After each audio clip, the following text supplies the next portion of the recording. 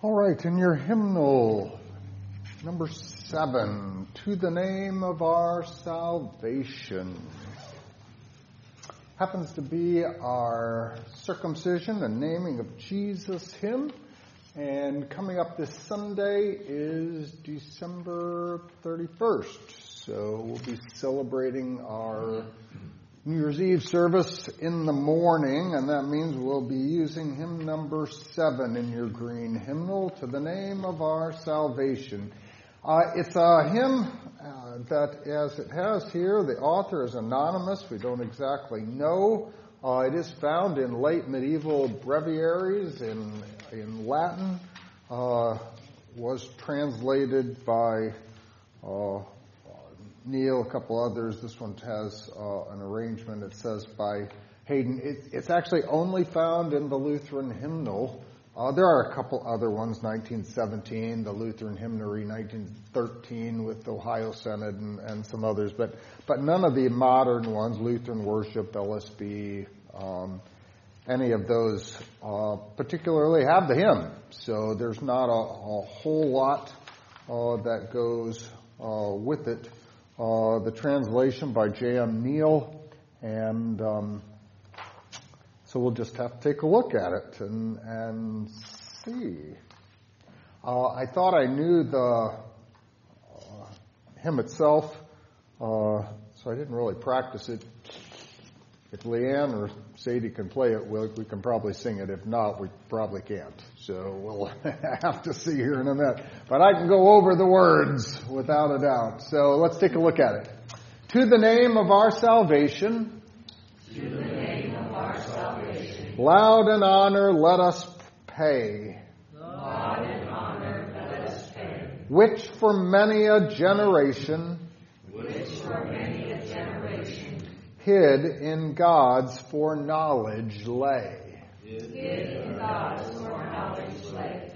But with holy exultation we may sing aloud today. But with holy exultation we may sing aloud today. So God's foreknowledge, what is that? What's foreknowledge? Knowing ahead of time. God knows ahead of time how everything is going to happen. Foreknowledge, knowing ahead of time, doesn't mean that God is simply forcing everything to happen, but He knows, and He does direct things according to His plan. Here He foreknew that what?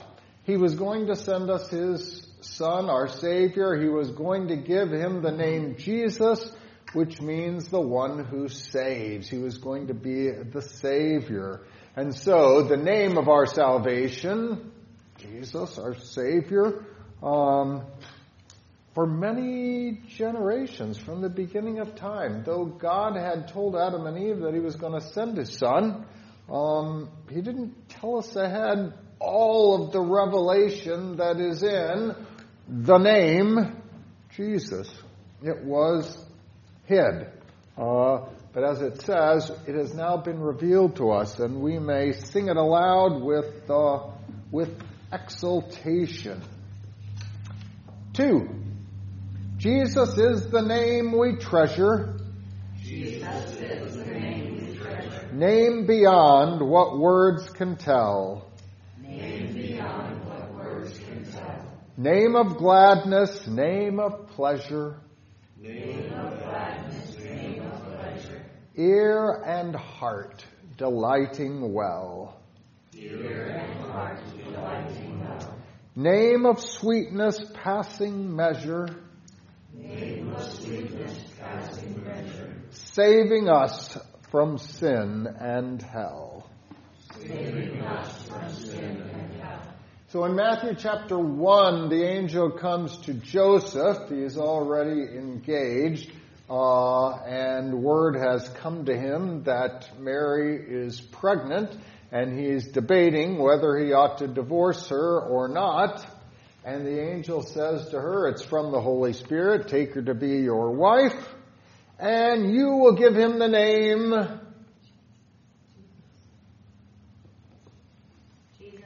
Jesus, because he will save his people from their sin. Because he will save their people from their sins. Here it talks about saving us from, he's a savior. Well, you got to save us from something, from sin and hell, because sin is the thing that damns, that takes us to hell. This is the name. When we have a name, which by trusting in this name, we receive salvation. Of course it's a name we're going to treasure. Of course it's a name that is of gladness, of pleasure. It's one that we're going to rejoice in, high exaltation. Okay, so that's Matthew 1, and it says, you will name him Jesus because he will save his people from their sins. As I was looking out, Sadie's mouthing the words. I was waiting for Jesus, and she said, Emmanuel. You didn't seem to like the word Jesus. You thought that was too easy, right? Actually, Matthew 1 goes on and says, right after it says that he will name him Jesus, it goes on to say, and this fulfills what Isaiah said, that he will call his name Emmanuel, which is translated God with us. I'd like to set those up as contradictory. He said he's going to name him Jesus, but then Isaiah said he was supposed to be named Emmanuel. He got the name wrong. What's going on here? But Matthew says when he names him Jesus, he's fulfilling what Isaiah said when Isaiah said he would be named Emmanuel. How is that? One fulfills the other? Sounds like Emmanuel is more of a description than that. It is. You're exactly right. It is. God with us. What now? God with us, you said. Which means God with us, translated, so it's describing. Well, only God can save us, and God is with us. There we have it. So, the God who wishes to be with us, the one who comes to us, I had a Christmas sermon about how God is crazy about us, loves us, kindness and the love for man. By his being with us, by his coming, if he's far away, no, he came to take on human flesh. He came to be with us. This Jesus comes. So yes, it is a description. And yet, we rightly describes him. So, absolutely.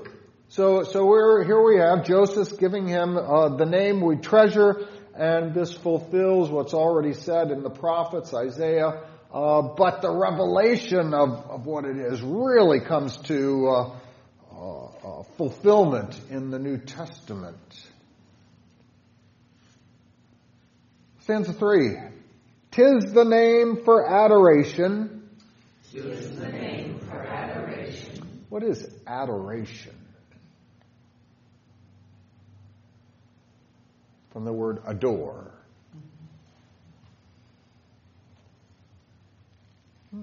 Look upon something with love and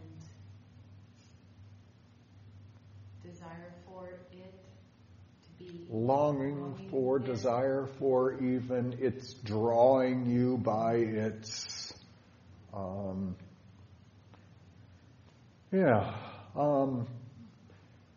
yet it even takes even more when we apply it in a deity fashion, not just. the type of worship. It ends up being, yes, that God by his love for us, his beauty draws us to himself, and so to adore him actually comes from oro, to pray, ad oro, to pray towards, to reach out towards. Jesus, all right, 'tis the name for adoration, name for songs of victory.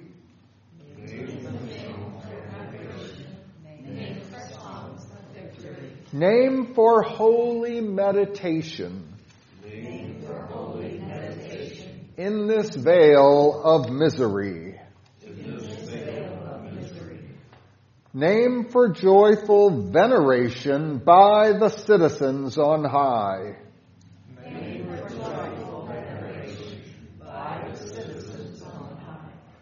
So, to be drawn by this name, to worship this name, and in particular it says when we realize our misery, when we realize our sinfulness, this is a name that we can recall, that we can meditate on. We can remind ourselves of what is included in this particular name.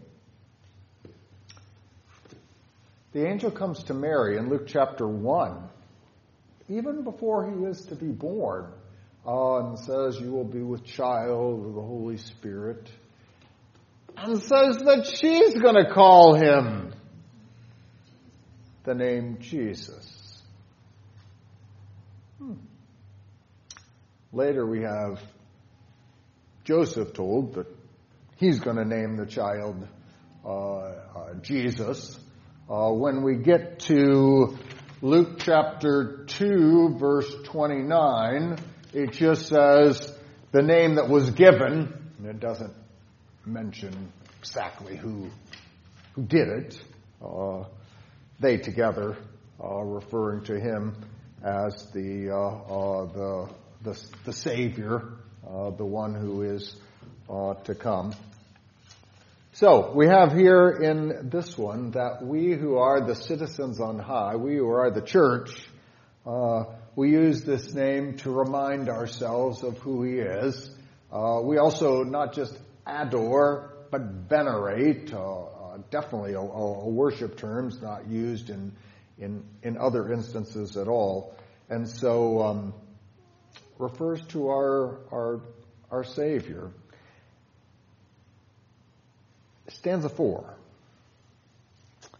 "'Tis the name that whoso preacheth, 'Tis the name that whoso preacheth, speaks like music to the ear.'" speaks like music to the ear. Preaches the name. How do you preach the name?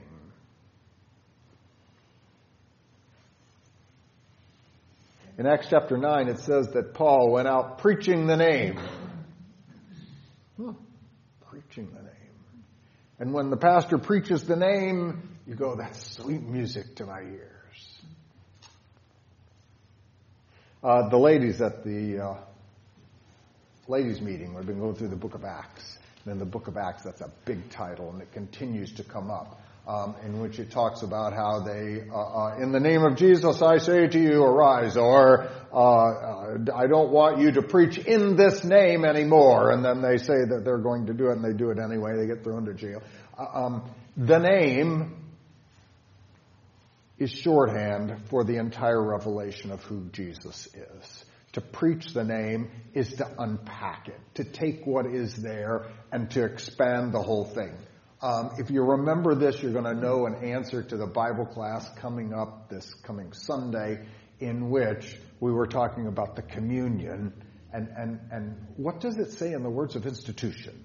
It says, "Given for the forgiveness of sins." And yet that forgiveness of sins, it's not to narrow it down, but to talk forgiveness of sins is to talk about all that God gives. And that's what we have when we have Jesus, who is the Savior. Luther says forgiveness of sins, life and salvation. We can expand in Lord's Supper. We have all of the doctrines rolled up, and the Lord is expanding. And so here, to preach the name is to preach who Jesus is, what he has done. Not just forgiveness, but life and salvation. Everything that gets unpacked with the forgiveness. More than that, keep going. "Who in prayer this name beseecheth, Who in prayer this name beseecheth, sweetest comfort findeth near." sweetest comfort findeth near. So, to call upon that name brings great comfort. "Who in perfect wisdom reacheth, Who in perfect wisdom reacheth, heavenly joy possesseth the here." heavenly joy possesseth here. So, the perfect wisdom of the name Jesus, of who he is, his revelation, gives us the promise of heavenly joy. We have it here and now. It's ours by faith, and we'll receive it even by sight.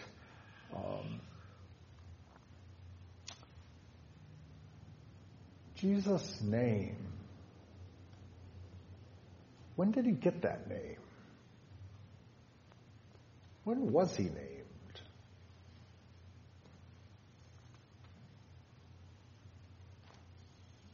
In the manger? The name at the circumcision 8 days later. 8 days later at the circumcision, the name is given. Stanza 5. Jesus is the name exalted. Jesus is the name exalted. Over every other name.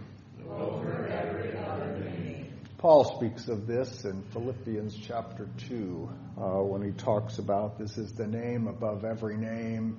At the name of Jesus, every knee shall bow, every tongue confess. He's talking about that he has the name. In Hebrews chapter 1, we've already had the Christmas reading. It was Christmas Day reading, the epistle, where Hebrews chapter 1, Paul is talking about, to the angels no name was given like this. And to him, he told all the angels to worship him and speaks about how he is above and beyond. And that's what it's referring to. This gospel message, and that's what the name is. It's shorthand for the gospel message. In this name, whenever assaulted, we can put our foes to shame. Strength to them who else had halted. Eyes to blind and feet to lame. So this is the name that sets free, even as it says, feet and eyes, and gives strength to those who have had it taken away. This is what the gospel does. Stanza 6. Therefore we in love adoring this most blessed name revere. Holy Jesus, thee imploring. So to write it in us here. In Revelation chapter 3, it talks about the name of God being written on us, written on his heart, on one place, one puts the sign upon the forehead, but writing his name upon us. And so, as we talk about even in our baptism, that our Lord gives us his name, places his name upon us. That hereafter heavenward soaring, we may sing with angels there.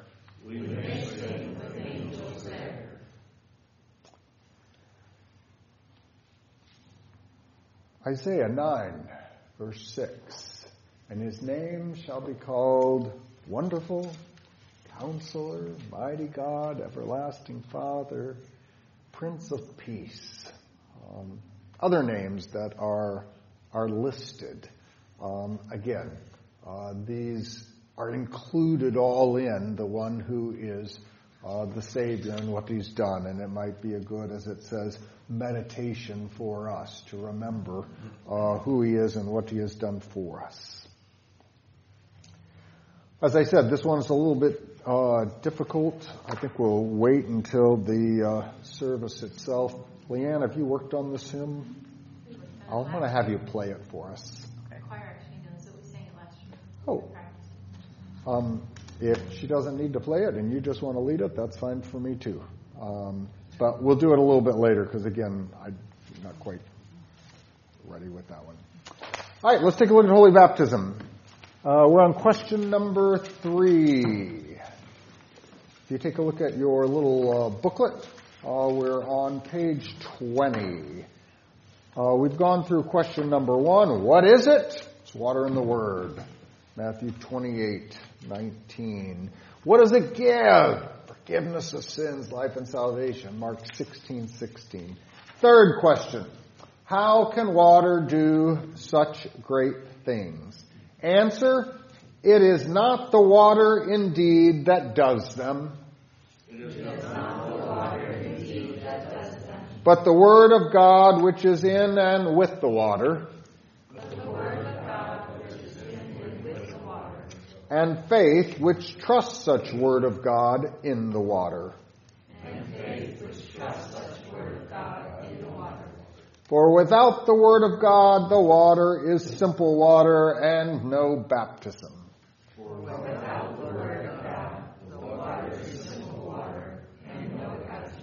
But with the word of God, it is a baptism.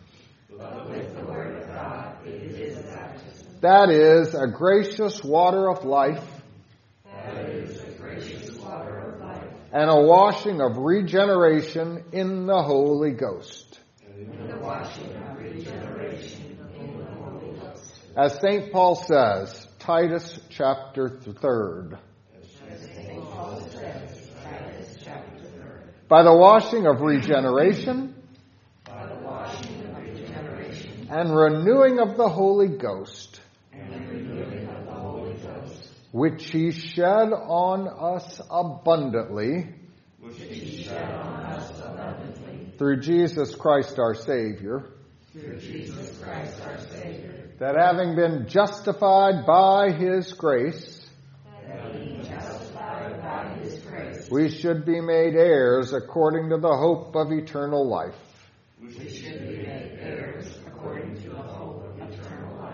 This is a faithful saying. So we got water and the word as we started with the first question.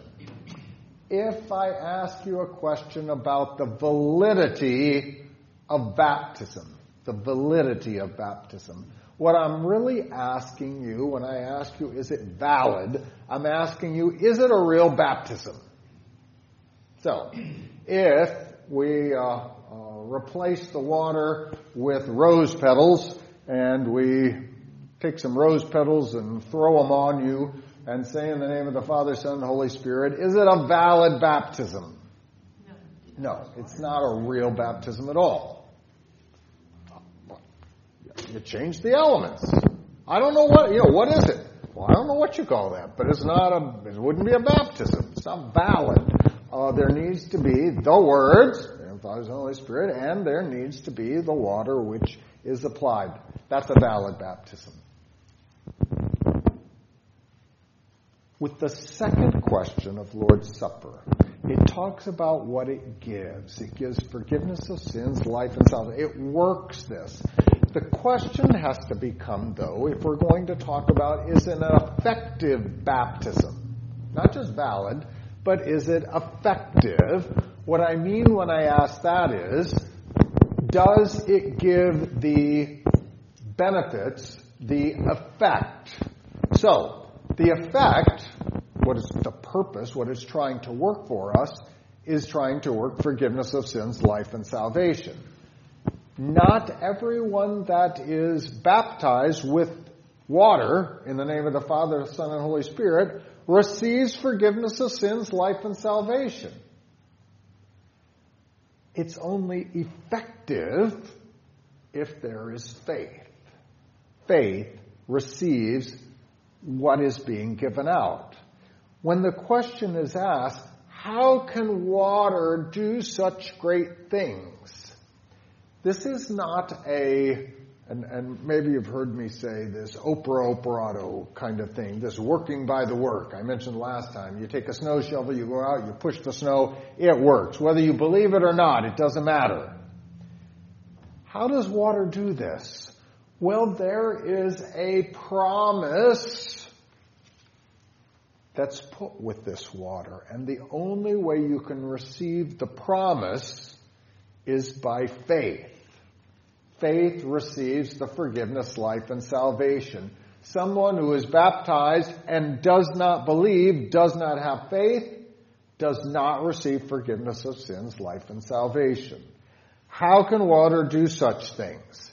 It's not the water itself, but we're talking about there's a word of God that's connected with it, and faith trusts in the promise, the word that is connected with the water.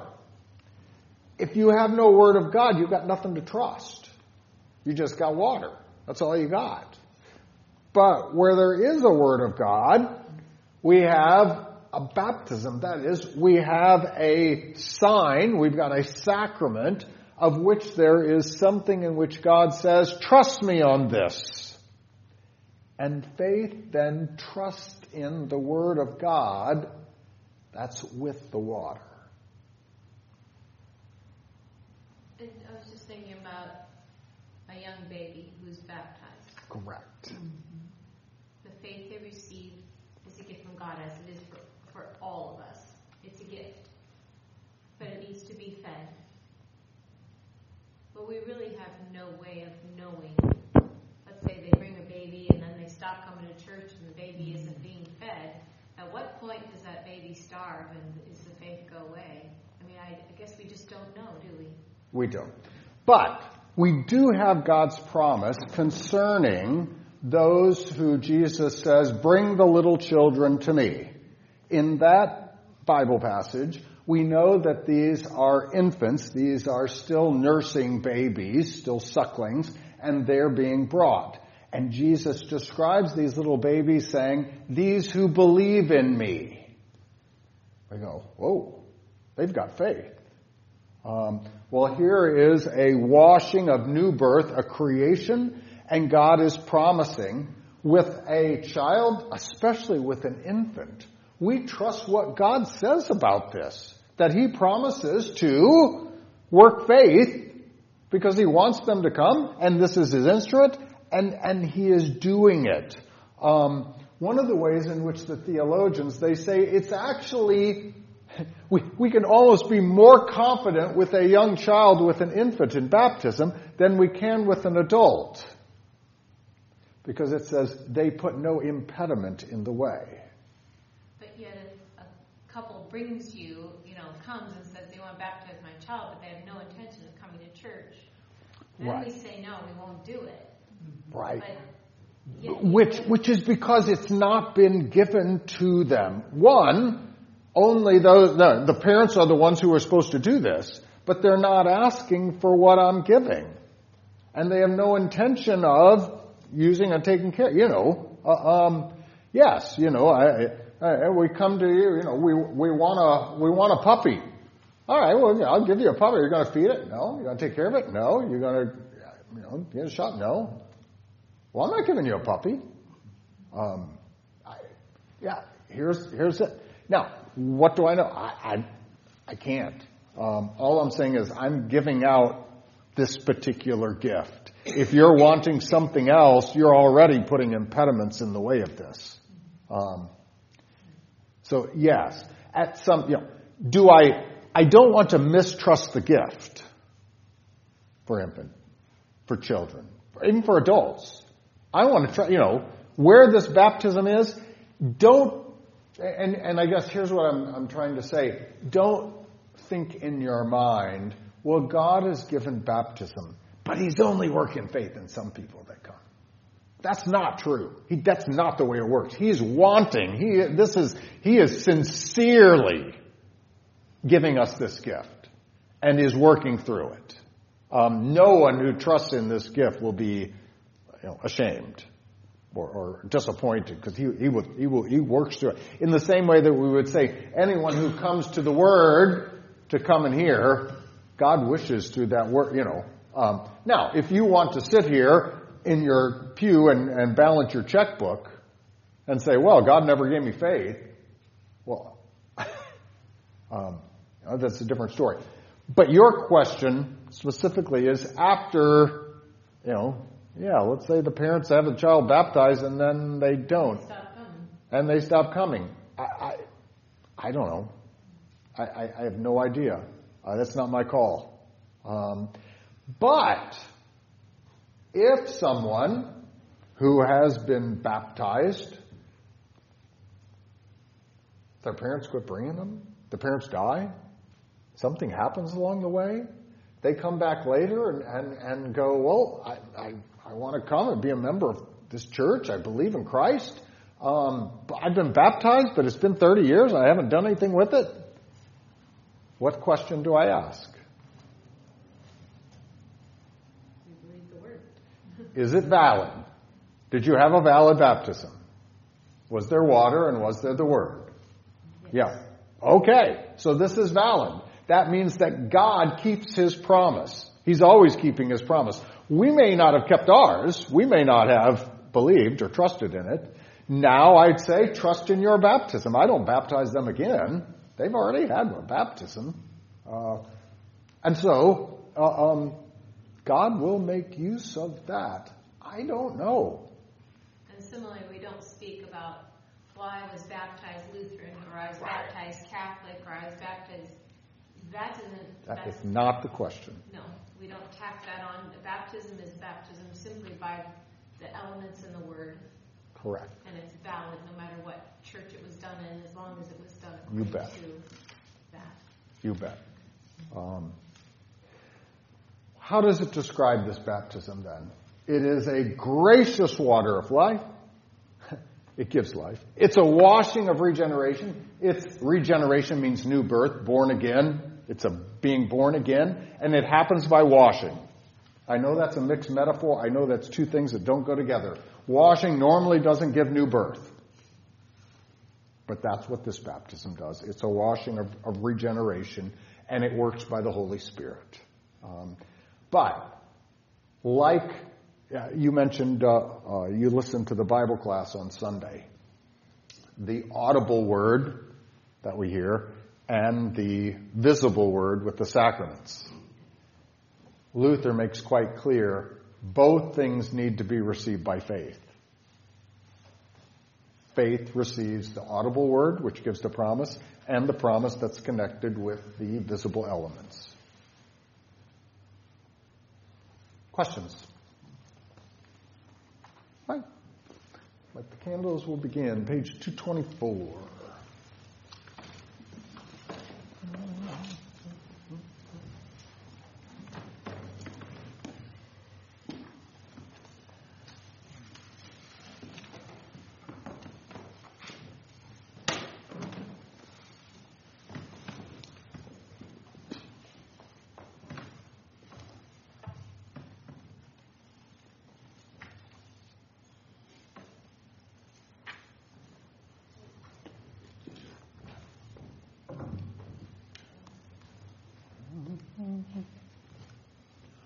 O Lord, open my lips, and my mouth will declare your praise. Make haste, O God, to deliver me. Make haste to help me, O Lord. Glory be to the Father, and to the Son, and to the Holy Spirit, as it was in the beginning, is now, and will be forever. Amen. Praise to you, O Christ. Hallelujah. You may be seated.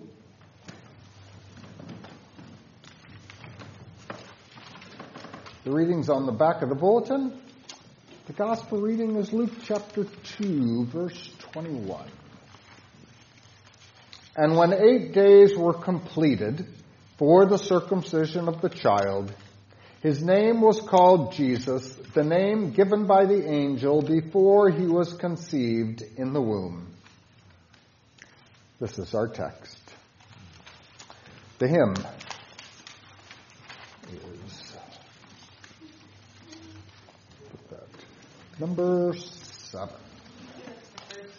Sure. I think we did it last year. It hasn't been a year.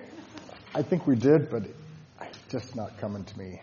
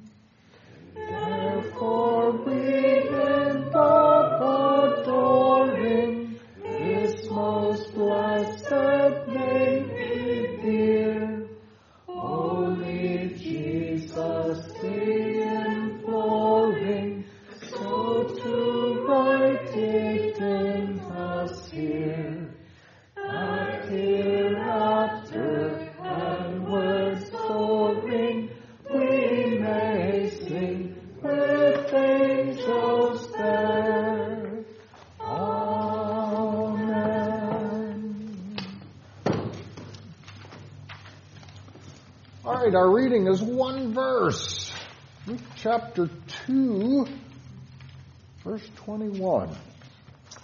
And when 8 days were completed, 8 days.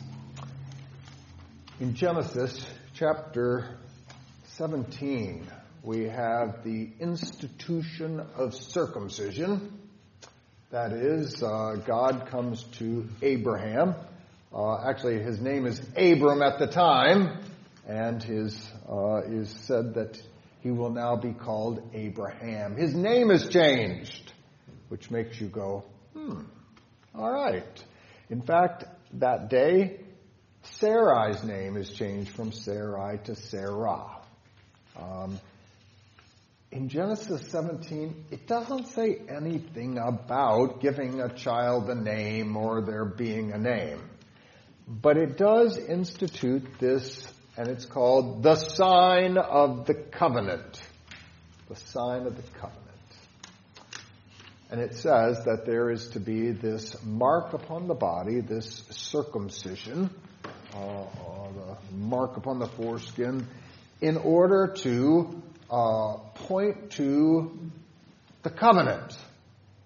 Now, the covenant itself had already been made. God already cut a covenant back a couple chapters earlier. He took some animals, cut them in two, walked between them, had this little sacrifice, and so God, Abram asked God, what about this promise that you had made to me? And he said, I will make a covenant with you. I'll make this, it's like a one-sided legal agreement, covenant. And so he does it. It is now, already Isaac has been born, and at the time of Genesis 17,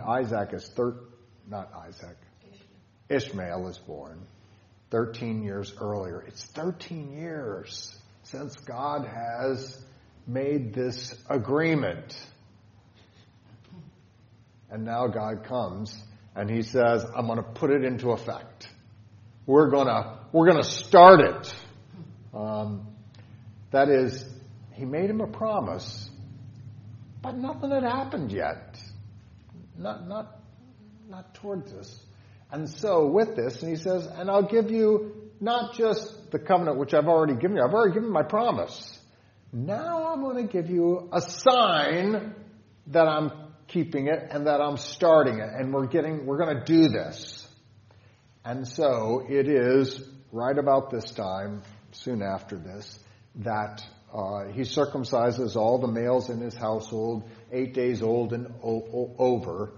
And in just a bit, Sarai, whose now name is going to be Sarah, she's going to bear a child. She's going to, they're going to come and say you're going to have a child within a year. It'll be about 99. I think this is 86 or he's age 86 or something like that.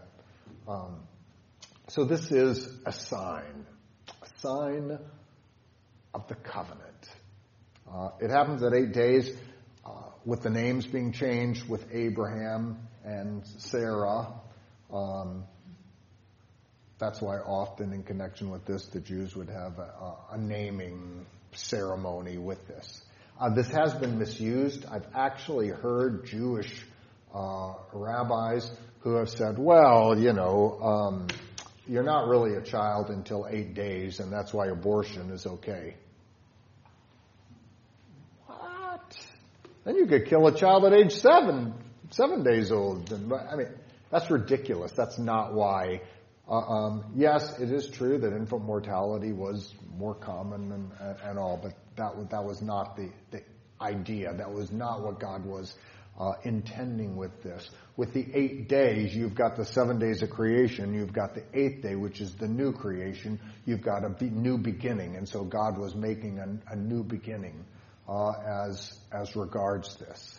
Okay, so does circumcision save Abraham?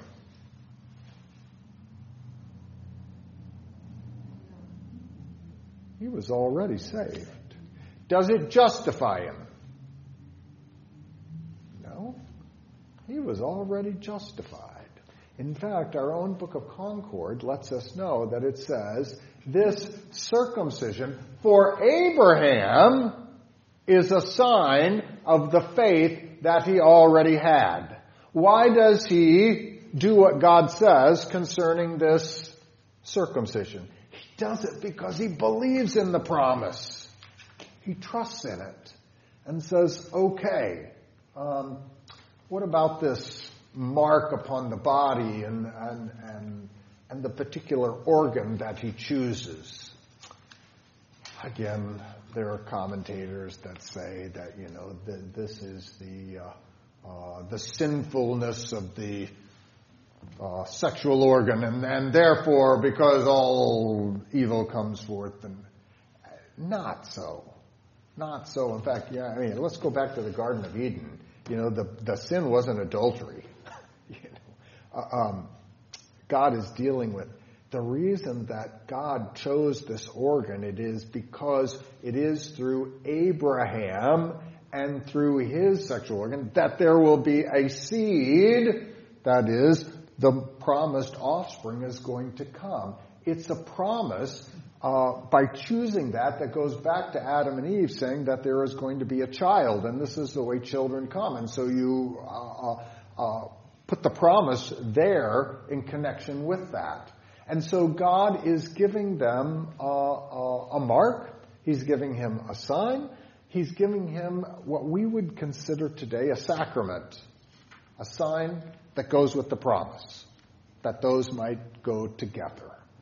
Now, granted, for others who are coming into, maybe not for Abraham, who's already a believer, but this circumcision was also one that by this, you put yourself into the covenant, or you brought your children into the covenant and said, yes, this is for them as well. Now, unlike baptism, and baptism in the New Testament talks about how it is similarities and as circumcised those, so also then we have baptism. But quite interesting, in baptism, you have not just male boys or men baptized, everybody's baptized. But in the Old Testament, there was only circumcision, and that was for men. That was not for women. Nevertheless, it brought into the community, and those who were connected with, you would say, the community, with their husband, they also were a part of this community. I think this is intentional. Intentional that it might show the head, as well as when Paul comes and starts teaching us that in faith in Christ there is neither male nor female, slave nor free. Those things, when it comes to spiritual matters in the New Testament, does not matter. But when you take on circumcision, and Paul talks about those in the New Testament that are glorying in their circumcision, and he says, well, if you promise to keep what God has told us to do, then you've got to do everything that God has said. You can't do one. And so you take on circumcision, you've put yourself, we would say, under the covenant. And the covenant included things like God told Abraham, you're going to walk before me and be blameless. Oh. Well, how about that? To place yourself under the covenant is also to place yourself under the requirements that come with the law of being in God's house, being a Christian, being a believer.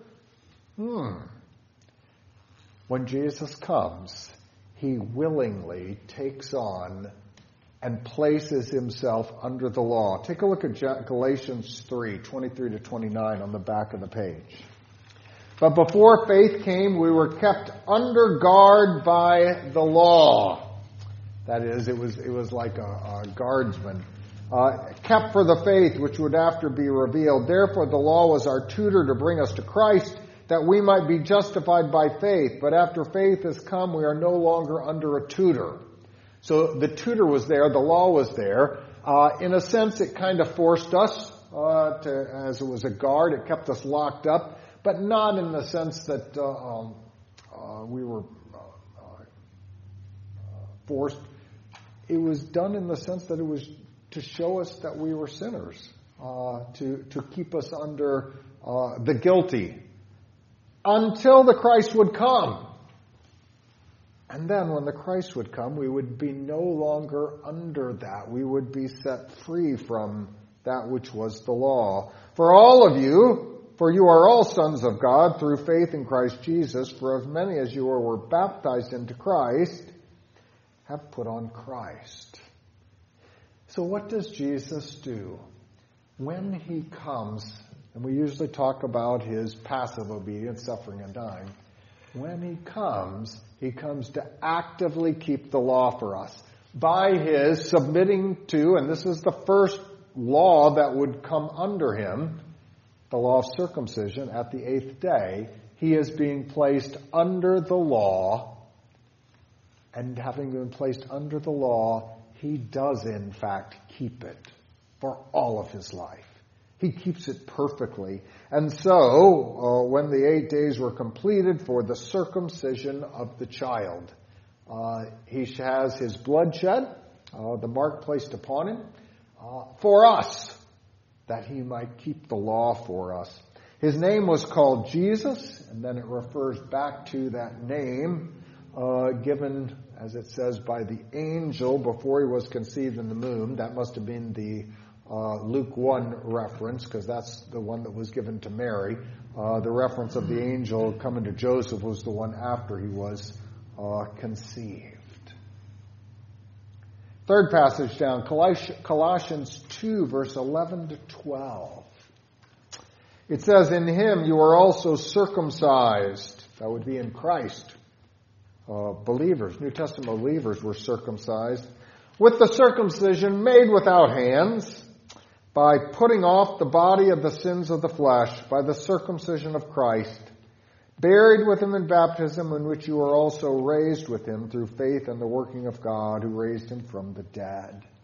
It talks about this circumcision, one without hands, just as you might say our sinfulness is cut off and thrown away, so also by the circumcision the foreskin is cut off and thrown away. It says through faith in Christ our sin is cut off. We are united with Christ so that what happened to him is good for us as well. And so his keeping of the law is given to us that we might receive it. This 8th day kind of puts us time-wise.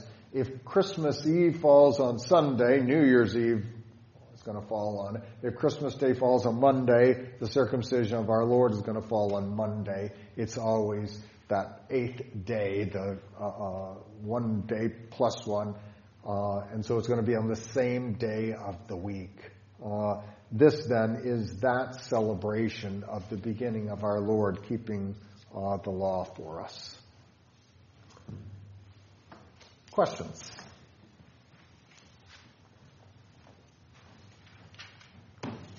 All right. Tonight we're going to go to page 231 in the front part of your hymnal. And this is going to serve as our prayers for this evening.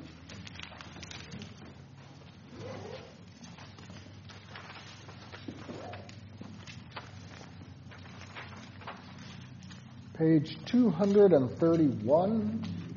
We'll start with the Lord have mercy, with the Kyrie as it's listed there, and conclude with the end of the order of Vespers. Please stand.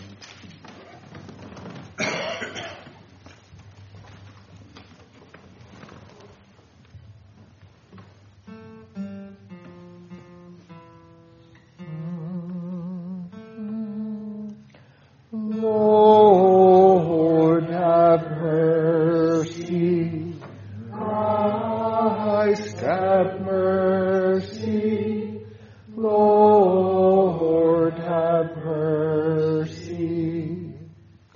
Our Father, who art in heaven, hallowed be thy name. Thy kingdom come, thy will be done, on earth as it is in heaven. Give us this day our daily bread, and forgive us our trespasses, as we forgive those who trespass against us. And lead us not into temptation, but deliver us from evil. For thine is the kingdom, and the power, and the glory, forever and ever. Amen. The Lord be with you. And with your spirit. Let us pray. O merciful and eternal God, Heavenly Father, who didst cause thy Son to endure circumcision and to be made subject to the law, that we might be redeemed from the curse of the law, we beseech thee, grant us grace to become partakers of this redemption, and thus obtain eternal salvation through the same. Thy beloved Son, Jesus Christ our Lord, who liveth and reigneth with thee in the Holy Ghost, one true God, world without end. Amen. Direct us, O Lord, in all our doings with your most gracious favor, and further us with your continual help, that in all our works begun, continued, and ended in you, we may glorify your holy name, and finally by your mercy obtain eternal salvation. Through Jesus Christ our Lord. Amen. O Lord God, the life of all the living, the light of the faithful, the strength of those who labor, the repose of the blessed dead, grant us a peaceful night free from all disturbance, that after a time of quiet slumber, we may by your goodness be endued in the new day with the guidance of your Holy Spirit, and enabled in peace to render thanks to you. Through Jesus Christ our Lord. Amen. O God, from whom come all holy desires, all good counsels, and all just works, give to us, your servants, that peace which the world cannot give, that our hearts may be set to obey your commandments, and also that we, being defended from the fear of our enemies, may live in peace and quietness. Through Jesus Christ, your Son, our Lord, who lives and reigns with you in the Holy Spirit, one God, now and forever. Amen. Let us bless the Lord. Thanks be to God. The grace of our Lord Jesus Christ, and the love of God, and the communion of the Holy Spirit be with you all. Amen.